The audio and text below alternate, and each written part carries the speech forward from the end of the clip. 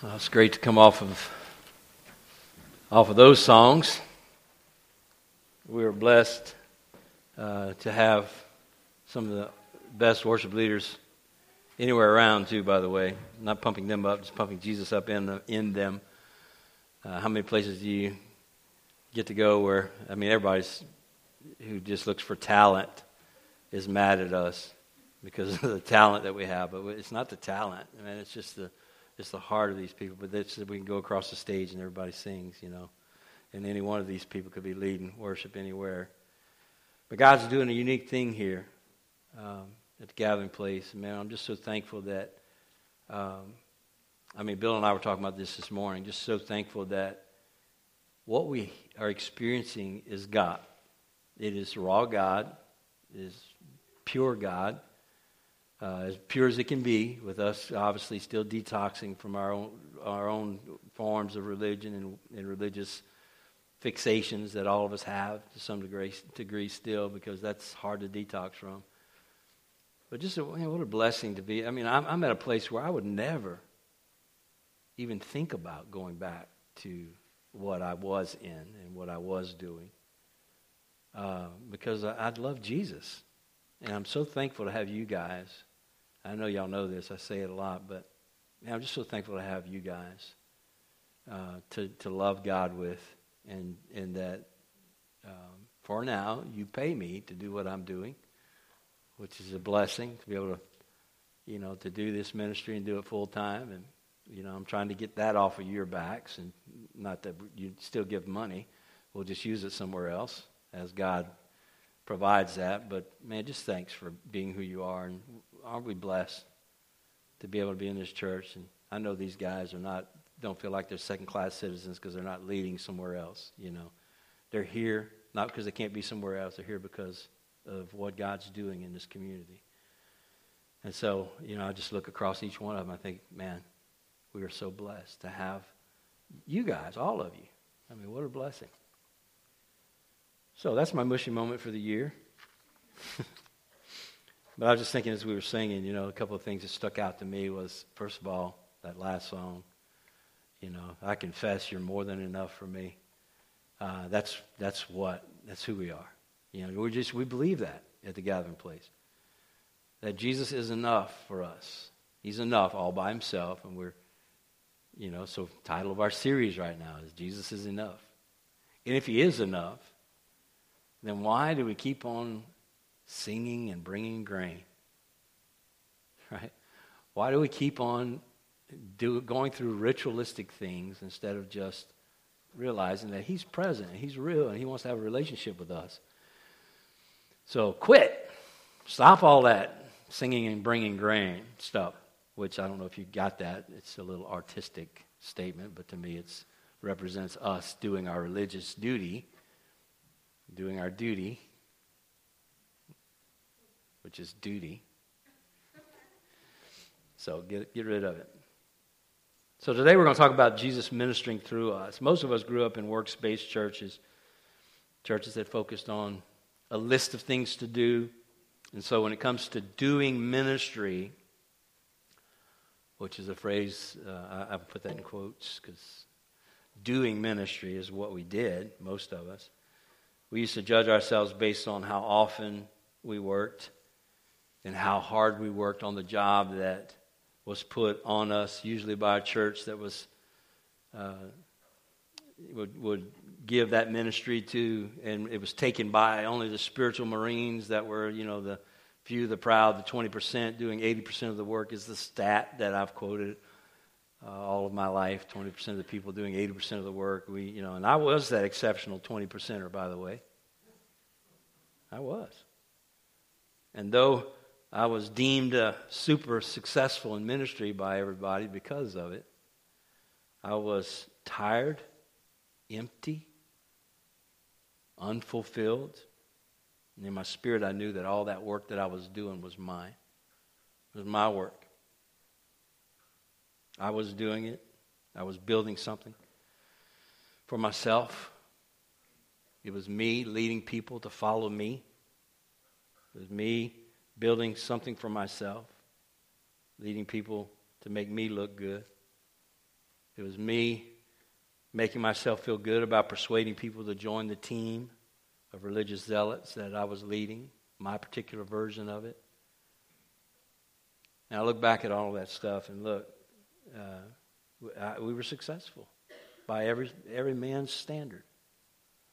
Doing ministry in Jesus' name. We got our ministry plans from the pages of books that were written by people who were the best religious zealots out there, gathering their people together. They were asked to travel around the world and make their disciples because of their methods were successful. And all the while, Jesus was nowhere to be found. We had a principle from the Word of God to go and make disciples. That was a principle that we were living by, but our interpretation of the principle was wrong. We knew what to do with that principle, and we fleshed it out our way. God told us what to do, and we said, okay, thank you, we got it from here. And we did it ourselves, and we built our own thing. And it's led many of us to a false perception of who Jesus is in relation to ministry and what it looks like. When we are just submitted to Him and when we are just loving Him and when ministry becomes the fruit of the sap of the Holy Spirit flowing through us. We're abiding in Him and He's just producing fruit. So today we're going to look at the truth about who Jesus is in ministry. The ministry of our church. What's His role? What does He do? Let's look at Him this morning as He reveals Himself to the disciples in this way. And hopefully my goal for us today is what it is every day. Every time we preach the story about Jesus, that we will see Him as He is and be drawn to Him. That we'd be drawn to love Him more and to by the knowledge that we gain. And to respond to who He is. When it comes to the ministry of the gathering place, I hope that our ministry will be in response to the person that we see in this story today. That we will find ourselves in the story as disciples who love Jesus, who have, from what we know about Him, have committed to follow Him. Excuse me. And then continue to learn as we encounter Him in life. So Luke chapter 9 is our focal passage today. And I'll share some more about some cool things the Lord did this week in relation to this idea or concept, because it's so neat how God brings experiences during the week of a message to bring the message to light. Luke 9. And He called the 12 together and gave them power and authority over all demons and to cure diseases, and He sent them out to proclaim the kingdom of God and to heal. And He said to them, take nothing for your journey, no staff, no bag, nor bread, nor money, and do not have 2 tunics. In whatever house you enter, stay there, and from there depart. And wherever they do not receive you, when you leave that town, shake off the dust from your feet as a testimony against them. And they departed and went through the villages, preaching the gospel and healing everywhere. Matt, would you grab me some water? Something's going on. And I don't want to cough the whole service. So what is it, who is Jesus in regard to the ministry that a community of believers does? Well, when we're doing ministry and abiding in Christ, what does that look like? When the Holy Spirit of God flows through the branches, who is us, what does that look like? What does He do? And what's His role in that? What's the role of the vine to the branch in ministry production? I met with a group, possibly a new church, definitely a new Gathering Place West life group, Northwest, in Ruston this week. 4 believers who have had their fill of empty religion and are ready to encounter the Lord. Mike and Debbie's daughter and son-in-law initiated this. They both work at Tech. And they came here and experienced God in this congregation, experienced you guys, experienced our kids running around, and just were overwhelmed and said, this is what we've been looking for. And now they've reached out to one other couple who is now, as of this past Monday, so fired up they don't know what to do with themselves. And I'm so excited with them. But as we talked about, as we were working through the abiding cycle in the first chapter, Hannah asked the question. She said, well, then what is fruit? Because I've always grown up hearing that fruit is, we go out and get fruit by knocking on doors and having evangelistic crusades, that we got to go get another believer, and that's fruit. And so I said, I'm glad you asked that question, because we're just about to go into the section on fruit in the book and what it is. Do y'all know that fruit, according to the Scripture, is not what you do at all? That fruit is what Jesus does? That whatever fruit is in ministry, it's the activity of God, first of all. It's God-exclusive activity. It's something that only God can do. And so, obviously, saving a person or bringing someone to a point of salvation and breaking a heart and bringing a person to the end of themselves and getting them to understand the truth about who God is and motivating them to receive that is not something we can do. But we've always acted like it is. That ministry is something we do. We have to get busy doing ministry. And I want us to understand right from the beginning that what we're going to see in this message today is that Jesus does all of it. He produces His fruit through us. Well, thank you. Thank you.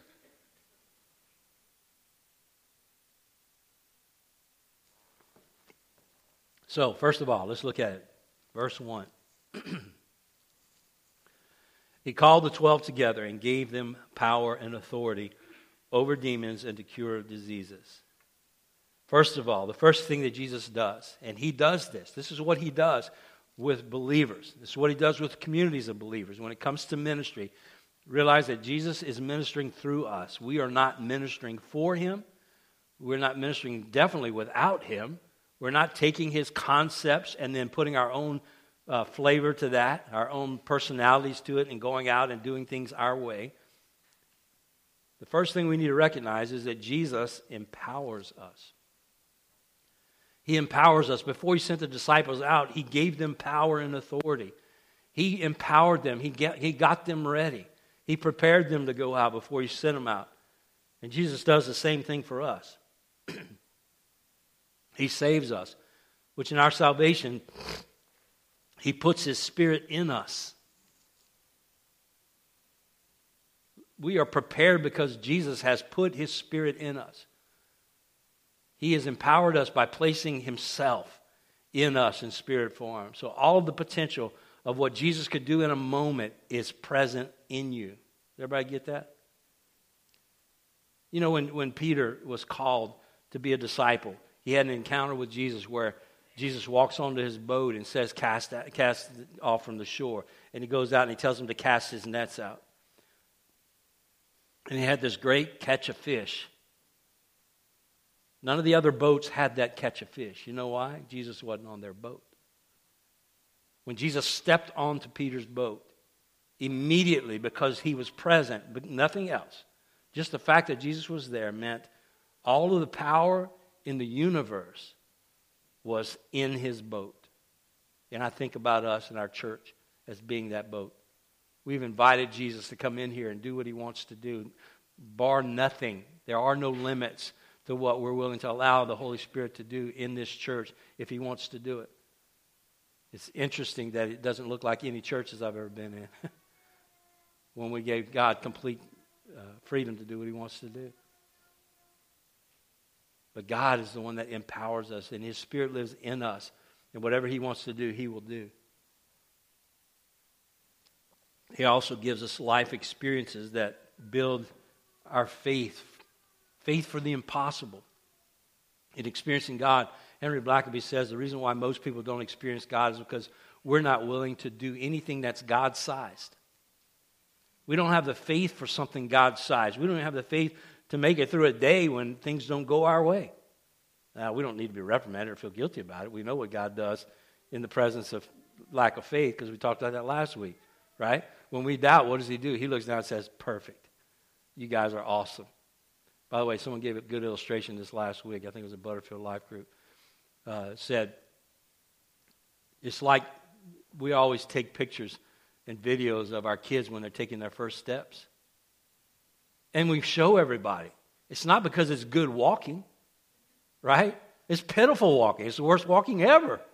These kids are horrible at it. Why are we taking pictures of them walking? Because they're growing, they're learning, they're becoming, right?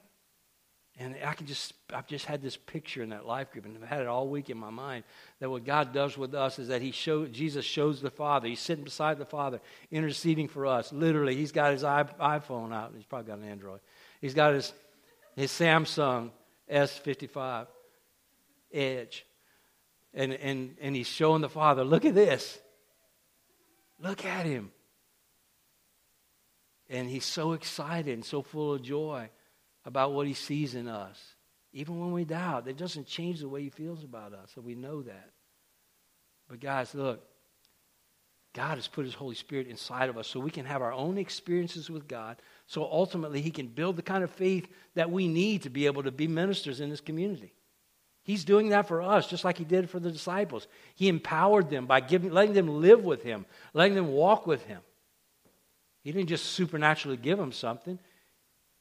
He walked with them in life, and they had their own experiences that they knew. If he has power to calm the seas, to speak and the winds obey what he says, then he has power that he can give us to accomplish this work. So rest in that. Realize Jesus is empowering us. Who is he? He is the one that empowers us for ministry. And if he's going to do ministry through us, it needs to be, it has to be, his power, in his power. So I say let's do God-exclusive stuff. Let's allow Jesus to do through us what we can't do ourselves. The second thing, Jesus sent them out, verse 2. And he sent them out to proclaim the kingdom of God and to heal. He sent them out at the right time to various places. We don't even know where they went, but they went. He sends them out to proclaim the kingdom of God. And he sends us to the right places at the right time. It's not random when God sends us out. Because we have the power of the Holy Spirit living in us. We have him dwelling with us, living in us. We never have to go anywhere without Jesus. The disciples had to go without Jesus. When he sent them out, he sent them away from him. Wouldn't it have been cool for them if they could have just took Jesus with them? We can do that. We have an advantage above the disciples that when we're sent out, he goes with us. He doesn't go without us, but we are sent. And Jesus tells the disciples to go and proclaim the kingdom to those who would receive it. And we need to go out when and where Jesus sends us. We need to be sensitive to the voice of the Holy Spirit and his promptings. And remember that we're already empowered as we go. And that supernatural things can happen because of it. I bet that if Peter would have gone fishing the next day and Jesus had been on his boat, he would have remembered that he had been empowered to do the impossible, right? I imagine that if the disciples would have had another storm in the boat the week or the day after they had the experience of Jesus calming the storms, that they probably would have been doing some backstrokes and hanging out and splashing each other instead of worrying about the storm. And they would have let Jesus sleep because they knew they had been empowered and the power was with them in the boat. And so we need to remember that as Jesus sends us out. But we are sent out.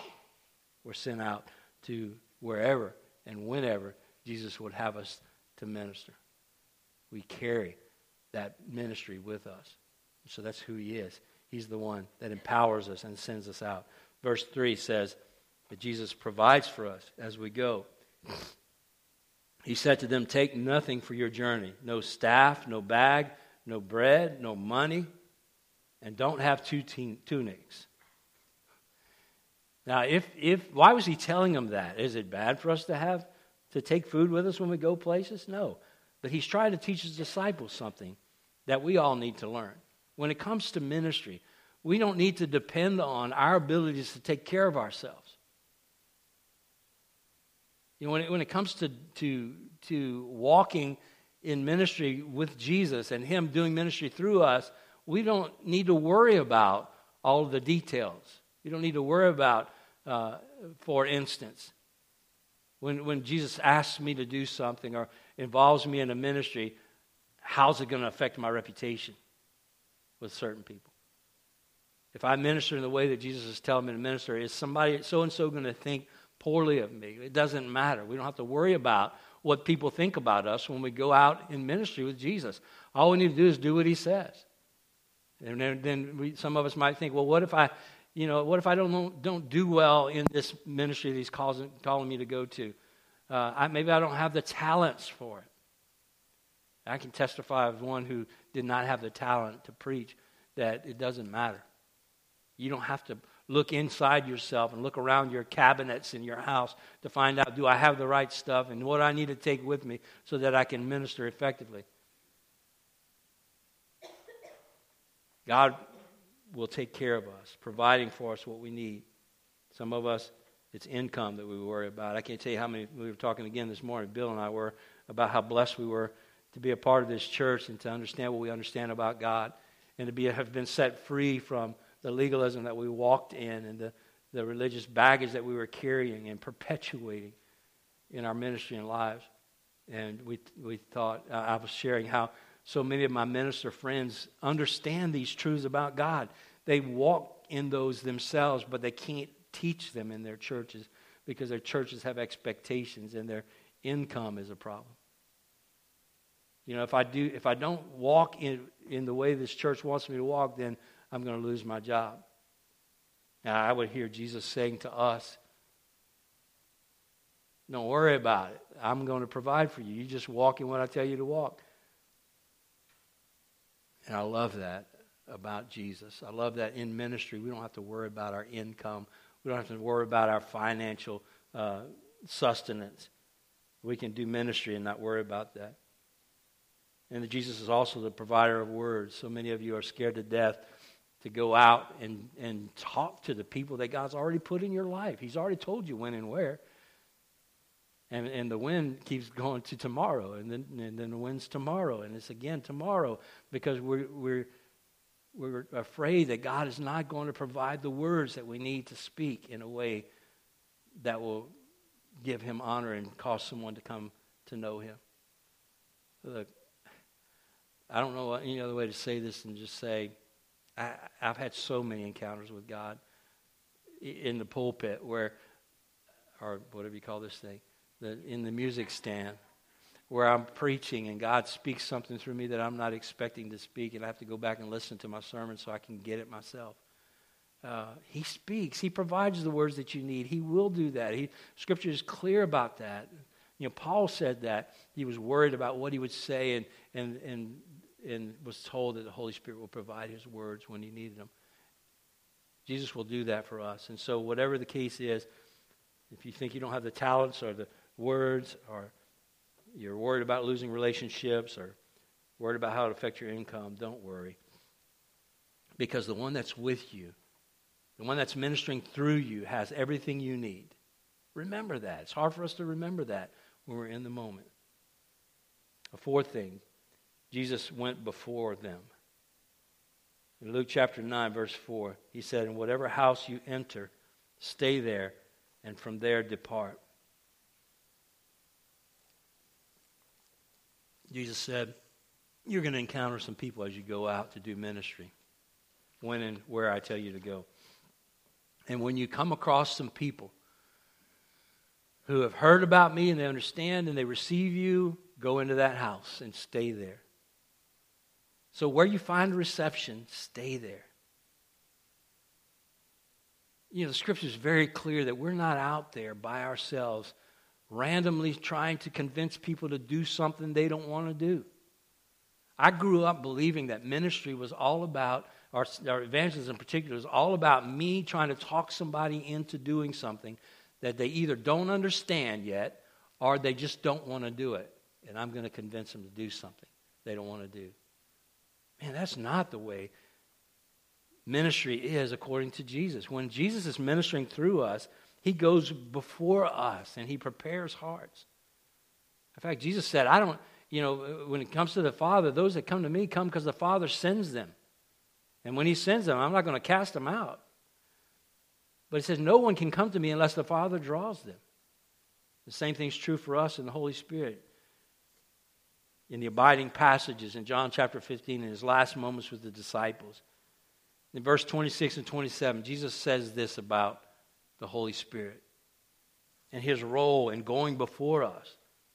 Verse 26 says, but when the Helper comes, whom I will send to you from the Father, the Spirit of truth who proceeds from the Father, he will bear witness about me.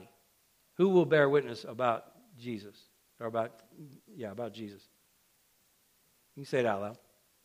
The Spirit. He will bear witness about me. And you might be thinking, oh yeah, but he's going to do that through us. No. Look at what it says in the next verse. And you also will bear witness. It's not just us. The Holy Spirit's out there drawing people to himself, working in lives, bringing circumstances into our lives that draw us to him. And we're just walking in this world as representatives of Christ with Jesus living in us. And one of the things that he will do is he will be preparing people along the way. So when God tells you when and where, you need to rest in this, that Jesus is ministering through you. He's ahead of you, already preparing that person. I always try to picture a circle. And in that circle is me and the person that I'm ministering to and the Holy Spirit. There's three of us in the circle. And the Holy Spirit is definitely working on me, and I've always accepted that and believed that he is going to help me, and we've talked already about that. He's going to provide for us. He's going to empower us. He's going to speak through us. But also, the Holy Spirit is working on the person in the circle. And Jesus is not calling us to go do something that he's not doing. He's doing it through us. And so he's out there preparing people. My own salvation experience is a result of that. Nobody did anything to draw me to Christ or effectively. What drew me to Christ, weirdly enough, was that the Holy Spirit led me to pick a topic off of a page. Most of you know this. In my junior English class on Legionnaire's disease. I knew nothing about it, just randomly picked it, I thought. But no, the Holy Spirit was leading me because that summer I had Legionnaire's disease and thought I was going to die. And as a result of that, God knew that if I got to the end of myself, thinking my life is over, that I would take him seriously, and I did. And my life was transformed as a result of it. But God was working long before anybody ever shared the gospel with me. Y'all get that? Man, what a blessing for us to know that Jesus is ministering through us. And what that means is not only does he empower us, not only does he provide for us, not only does he send us out, but he also goes before us. He's out there doing his work already. And I know many of you, all of you, if you thought hard enough about it, if you're a believer, you can remember some of the things that Jesus did in your life prior to your salvation. So what does it mean? For me, this means I don't have to force the message into people. I don't have to argue and win. Right? If the Holy Spirit's doing his work, nobody had to argue me into the kingdom of God. God does that by himself if he wants to, but he chooses to use us and do his ministry through us so that we can know that it's him working in us and through us. And so we don't have to force a message into people. We don't have to wonder who to speak to. The Holy Spirit recognizes his own work in people. And he helps us to recognize it. And so what we talked about, the Holy Spirit being out there drawing people to himself, if they are around you, then you're a good possibility for one that can share a word for them. That in that circle, the Holy Spirit is working on them, and you're in the circle too, and so he draws you to that person. He shows you that person is interested. He helps you to understand that they're ready to hear a word. And so he tells us to go. And when he tells us to go, he's going before us. Recognize that. He's working on our behalf, and we don't have to wonder who to speak to. Just ask the Holy Spirit to show you. And some of you got some people right now that you know the Holy Spirit's working in their lives. There are people that are here every Sunday that are not believers that it's pretty obvious they're here every week. The Holy Spirit's doing something in their lives. Another thing is you don't have to worry about sealing the deal. If the Holy Spirit's the one drawing and the Holy Spirit's the one that's saving, you don't have to worry about sealing the deal. Well, what does that mean? For all of my ministry, prior to the gathering place and this church, this is the only church. But God started changing my heart in this way. But most of my church ministry past was about how many people I can win. And so what was that about? Our churches are recognized for how many we get. And so what do? I got to hurry up and get done with this one. And if they don't receive Christ, I'm out of here. I'll share once and then, boop, no, I'm out. And I would leave them because it's all about sealing the deal. I don't have to worry about sealing the deal. I can just keep praying for that person if they're not ready to receive Christ in the moment. Obviously, God brought me there, led me to share. So I'm either planting or I'm watering. I'm doing something. Or in my case, mostly putting fertilizer on it because I got a lot of that. A lot of fertilizer at the Watley House. But God's the one that brings the harvest, right? And so we need to remember that as we go out, that He's going ahead of us, and that means that we don't have to worry about sealing the deal. It also means that we can trust the Holy Spirit's going to continue the work. He's going to remain, He tells us in this passage, when you find somebody that God is working on, stay there until you depart. Stay in that place. Pray about that person. At the gathering place, we do our ABCs, and our B is bless. Right? Bless them. Pray for them. Listen to them. Eat with them. Serve them. And then when God gives the opportunity, share the gospel. So when you see the Holy Spirit working on someone, then stay with that person. But a fifth thing that Jesus does is He does release us. He says, and wherever they do not receive you, when you leave that town, shake off the dust from your feet as a testimony against them. According to M.R. Vincent, shaking off the feet was a symbolic act that indicated that the apostles indicated that the apostles and their Lord regarded them not only as unclean, but as entirely responsible for their uncleanness. In other words, it comes to a point where as you're sharing Christ with people, or as you're out there and you're getting constant refusal from people, it doesn't mean that they can't be saved, and I'll share that in just a second, but you need to move on. When the Holy Spirit's working and prompting you, you stay. When He's not at work, you need to move on. And maybe by God's plan and His intervention, that person will at some point respond, but you shake the dust off and you move on. You don't try to force the message of Christ in the lives of people who've rejected the Holy Spirit's movement and work and promptings. One of two things are going to happen for them. They will eventually respond to the Holy Spirit, at which point He will send you back. Or they will spend the rest of their lives in futility and die separated from God. And that's hard for us to take with some people. But our work in this kind of situation is useless. They've made their choice, and they're responsible for the results. So we need to pray and wait. Because the harvest is plentiful, the Scripture says. And the laborers are few. And we need to be out joining God and doing labor. And I think sometimes Satan keeps us so broken down over people who are not ready. And we just need to remember that He releases us. Remember also in the middle of all this, in 1 Peter, Peter tells us that God is not willing that any should perish. God is not releasing us in a way of saying, you don't have to care about them anymore. Again, if your mentality is get as many as you can, then I'm done with this one. Wait, I'm not done with that one. Holy Spirit's voice is saying, I got more to do here. And we say, well, they didn't receive Christ, let's go on to the next one. It's not that attitude. God's not willing that any should perish. So if we want to look at the heart of Jesus and Jesus doing ministry through us, it's hard for us to move on because our hearts are His heart. Sixth thing that Jesus does is he multiplies us. In Luke chapter 9, verse 6, it says, they departed and went through the village, preaching the gospel and healing everywhere. And here's the cool thing. I started this sermon in chapter 10. And I'm preaching out of chapter 9. Because I accidentally, by God's design, on the way to Ruston on Monday was listening to this passage on Bible Gateway audio in my car. And I pushed the wrong button and it went to chapter 9, and it was the same story. It's an exact duplicate of what's happening here, only he does it with 72 in chapter 10. He tells them the same thing. He sends them out in pairs, and he tells them the exact same stuff.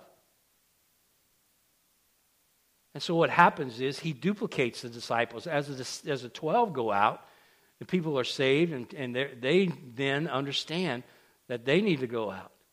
And these new disciples now, 72 of them in this case, are being sent out and being told by Jesus how to go out and minister. Look at it with me in chapter 10, verses 1 and 2.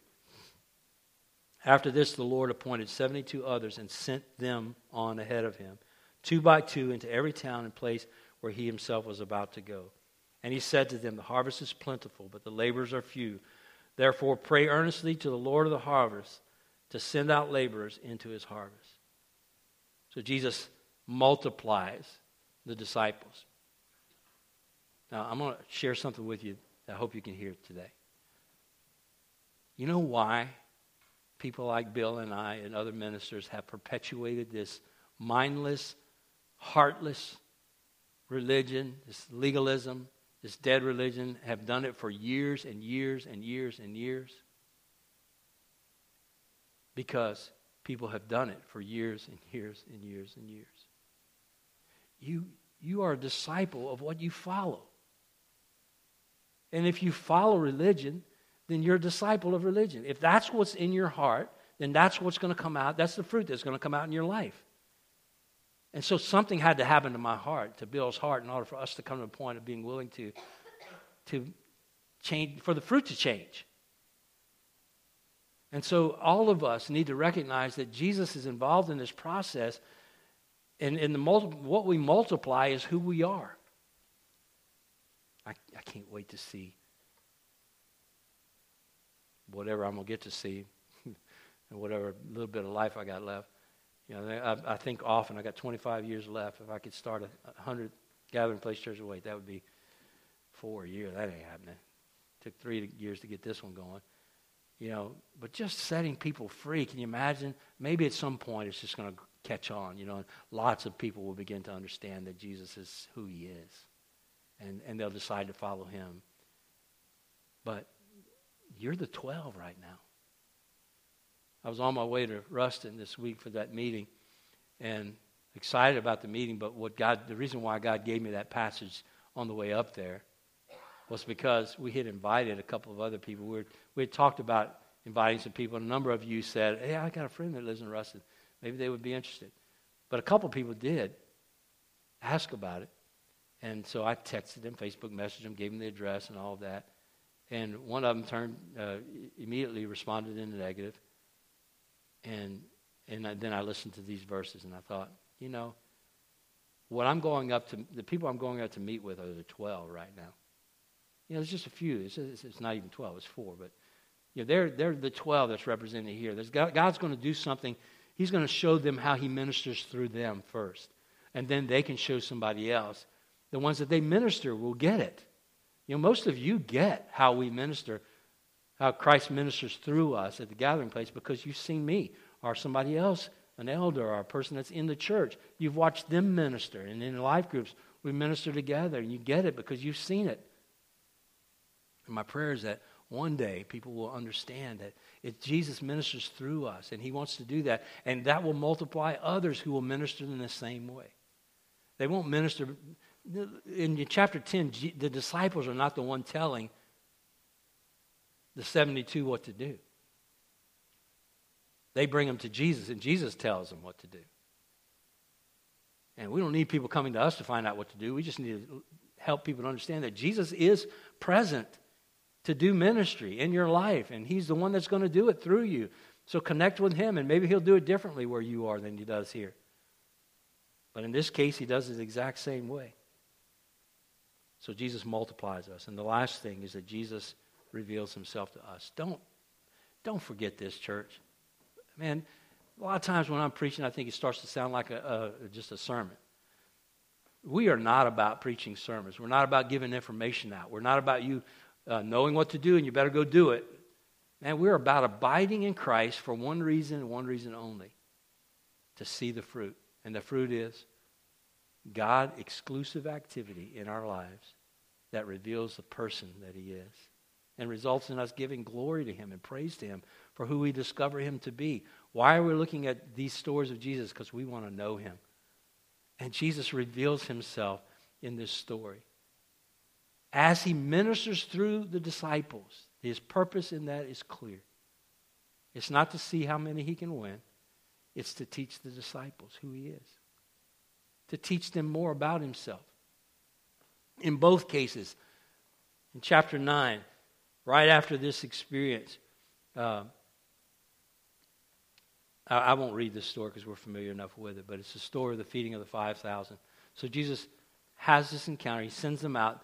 They come back and meet him with the crowd, and they do this ministry together. Now, they've already been empowered, but now they're about to come to know who Jesus is through this ministry activity. So they're ministering with Jesus, and Jesus tells them to take the few loaves and fishes that they have and pass it out to the 5,000. I'm sure they're looking at the loaves and fishes and going, and they just did what he said. And when they obeyed what he said, he did God-exclusive activity in their own hands. They came to know that he has power over bread and fish, and he loves people enough to not send them home or make them pay for a meal, but he feeds them. And they learn all this stuff about Jesus because they obeyed what he said. And so Jesus reveals himself in ministry. The end of our ministry when Jesus is doing it through us is not the activity of ministry. I'm going to say that again because I think it went into some deaf ears. The end of our ministry with Jesus, when he does ministry through us, is not the activity being done. If Jesus calls you to witness to somebody, the end of that is not you witnessing to that person. If Jesus calls you to leads you to go play music somewhere or lead worship somewhere, the end is not when you lead the worship. If Jesus calls you to a mission trip somewhere, the end of it is not the mission trip. The end is when Jesus reveals who he is through that. So what we need to be looking for when we're leading worship somewhere is, Jesus, what are you showing me about yourself in this? When we're out sharing Christ with someone, whether they receive Christ or not, in that moment we want to look, Jesus, what are you revealing about yourself to us? Whatever it is you're doing in ministry, Jesus is doing it through you, and the main reason for you is so that you will know him in a deeper way and live your life according to what you learn. In chapter 10, the same thing happens. We'll read that one. Verses 17 to 20. The 72 went out, and they returned with joy, saying, Lord, even the demons are subject to us in your name. And he said to them, I saw Satan fall like lightning from heaven. Behold, I have given you authority to tread on serpents and scorpions and over all the power of the enemy, and nothing shall hurt you. Teachable moment. They just discovered something about Jesus as they went out and ministered. As they obeyed what he said, he revealed that they had power in his name, even over demons. And he says, yeah, and you got a lot more power than you think. Remember, I gave you power and authority. But then he says this statement, I love it. Don't get fixated on the power. That was a demonstration of who I am. He says, nevertheless, do not rejoice in this, that the spirits are subject to you, but rejoice that your names are written in heaven. Rejoice in the fact that you know me. You have a relationship with me. Rejoice in that. Don't rejoice in the fact that you have power. Rejoice in the fact that I'm doing this ministry through you because you're mine. Man, this has been a great week for me in ministry, just watching what Jesus does. I watched 4 faces and hearts get transformed on Monday through just a time that the Holy Spirit had with us in Ruston. And I watched the light turn on and epiphanies happen. And I watch people go from skeptics to can't wait to have the next meeting where we can fall more deeply in love with God. I watch hearts get changed. I love that.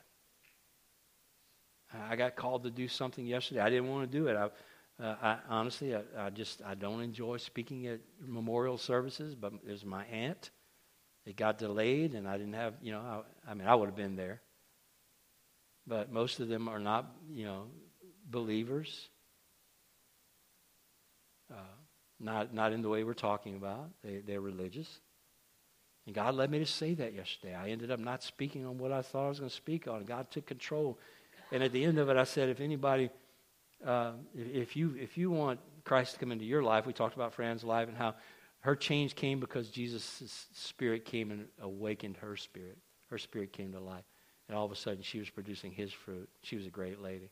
And everybody that knew her knew that. I want you to know that's not because she's learned to act right. It's not because she had pressure from the outside or because she's a religious person. Her religion didn't give her that.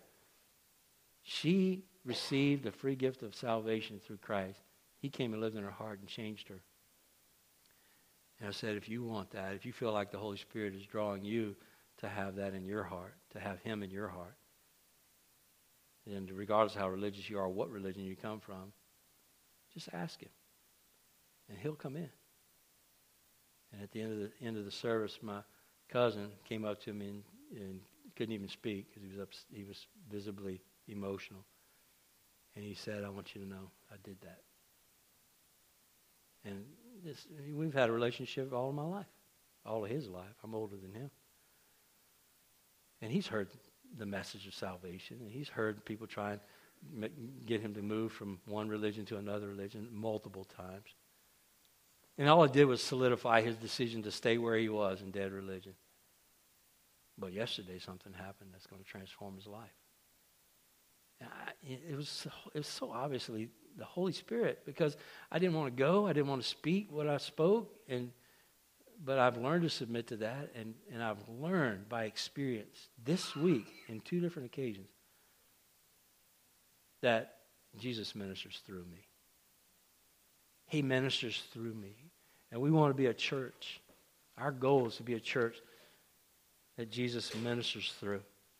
Not a church that has ideas about what ministries are and we get busy working hard and getting credit for ourselves and building our own kingdom and gathering our own group of zealots, religious zealots, to follow us into some new form of really cool religious practice. We want Jesus to empower us, to send us out, provide for us, release us, multiply us, but most of all, reveal himself to us as he does ministry through us. So let's pray and ask him for that today.